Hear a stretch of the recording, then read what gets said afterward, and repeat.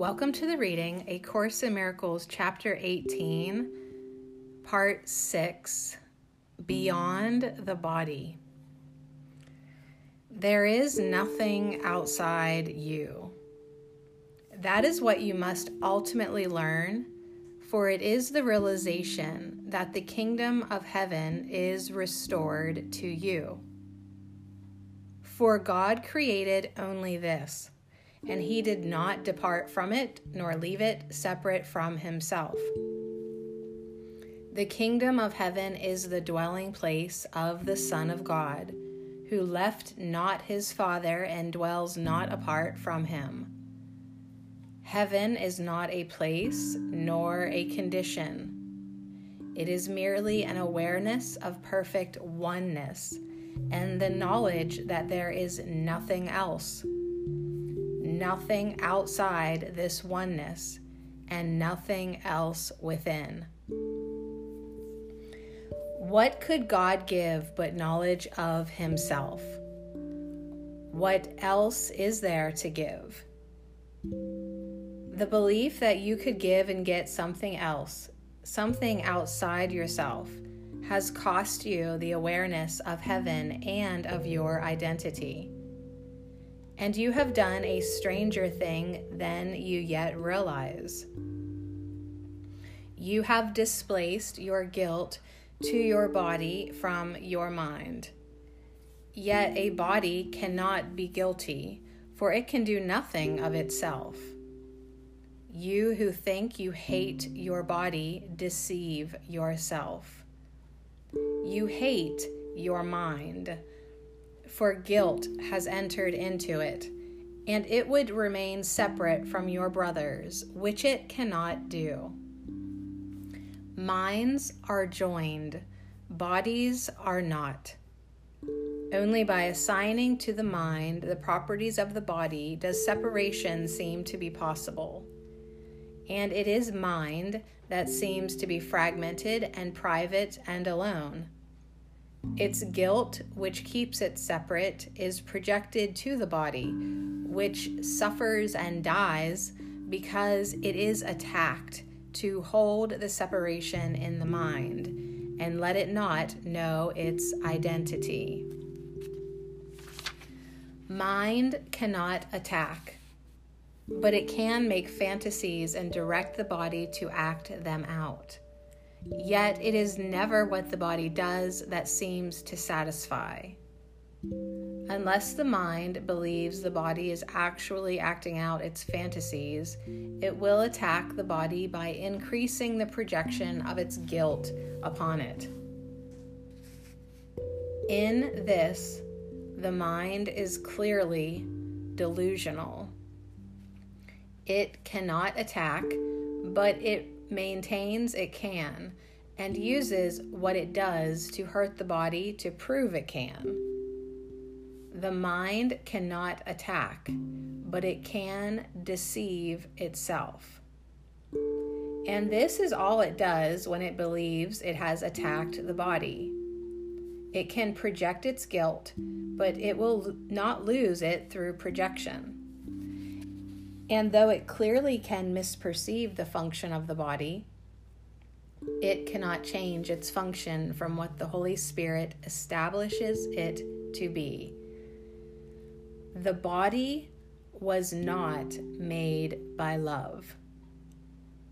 Yet love does not condemn it and can use it lovingly, respecting what the Son of God has made and using it to save him from illusions. Would you not have the instruments of separation reinterpreted as a means for salvation and used for purposes of love? Would you not welcome and support the shift from fantasies of vengeance to release from them? Your perception of the body can clearly be sick, but project not this upon the body. For your wish to make destructive what cannot destroy can have no real effect at all. What God created is only what He would have it be, being His will. You cannot make His will destructive. You can make fantasies in which your will conflicts with His, but that is all. It is insane to use the body as the scapegoat for guilt, directing its attack and blaming it for what you wished it to do. It is impossible to act out fantasies, for it is still the fantasies you want, and they have nothing to do with what the body does. It does not dream of them, but make it a liability where it could be an asset. For fantasies have made your body your enemy, weak, vulnerable, and treacherous, worthy of the hate you invest in it. How has this served you? You have identified with this thing you hate, the instrument of vengeance and the perceived source of your guilt. You have done this to a thing that has no meaning, proclaiming it to be the dwelling place of God's Son, and turning it against Him. This is the host of God that you have made, and neither God nor His most holy Son can enter an abode that harbors hate, and where you have sown the seeds of vengeance, violence, and death. This thing you made to serve your guilt stands between you and other minds. The minds are joined, but you do not identify with them. You see yourself locked in a separate prison, removed and unreachable, incapable of reaching out as being reached. You hate this prison you have made and would destroy it. But you would not escape from it, leaving it unharmed without your guilt upon it.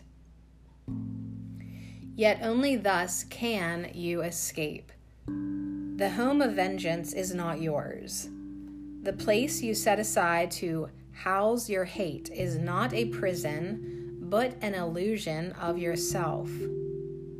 The body is a limit imposed on the universal communication that is an eternal property of mind. But the communication is internal. Mind reaches to itself. It is not made up of different parts which reach each other. It does not go out. Within itself, it has no limits, and there is nothing outside it. It encompasses everything. It encompasses you entirely, you within it and it within you. There is nothing else, anywhere or ever. The body is outside you, but seems to surround you, shutting you off from others and keeping you apart from them and them from you. It is not there. There is no barrier between God and His Son, nor can His Son be separated from Himself except in illusions. This is not His reality, though He believes it is. Yet this could only be if God were wrong. God would have had to create differently and to have separated Himself from His Son to make this possible. He would have had to create different things and to establish different orders of reality, only some of which were love. Yet love must be forever like itself, changeless forever, and forever without alternative. And so it is. You cannot put a barrier around yourself because God placed none between Himself and you. You can stretch out your hand and reach to heaven. You whose hand is joined with your brothers have begun to reach beyond the body, but not outside yourself, to reach your shared identity together. Could this be outside you, where God is not? Is He a body, and did He create you as He is not, and where He cannot be? You are surrounded only by Him. What limits can there be on you whom He encompasses? Everyone has experienced what he would call a sense of being transported beyond himself. This feeling of liberation far exceeds the dream of freedom sometimes hoped for in special relationships. It is a sense of actual escape from limitations. If you will consider what this transportation really entails, you will realize that it is a sudden unawareness of the body and a joining of yourself and something else in which your mind enlarges to encompass it. It becomes part of you as you unite with it, and both become whole, as neither is perceived as separate. What really happens is that you have given up the illusion of a limited awareness and lost your fear of union. The love that instantly replaces it extends to what has freed you and unites with it. And while this lasts, you are not uncertain of your identity and would not limit it. You have escaped from fear to peace, asking no questions of reality, but merely accepting it. You have accepted this instead of the body and have let yourself be one with something beyond it, simply by not letting your mind be limited by it. This can occur regardless of the physical distance that seems to be between you and what you join, of your respective positions in space, and of your differences in size and seeming quality. Time is not relevant. It can occur with something past, present, or anticipated.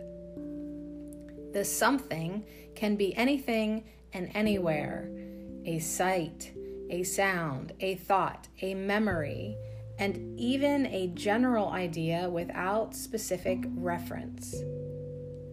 Yet in every case, you join it without reservation because you love it and would be with it. And so you rush to meet it, letting your limits melt away, suspending all the laws your body obeys and gently setting them aside. There is no violence at all in this escape. The body is not attacked, but simply properly perceived. It does not limit you, merely because you would not have it so. You are not really lifted out of it. It cannot contain you. You go where you would be, gaining, not losing, a sense of self.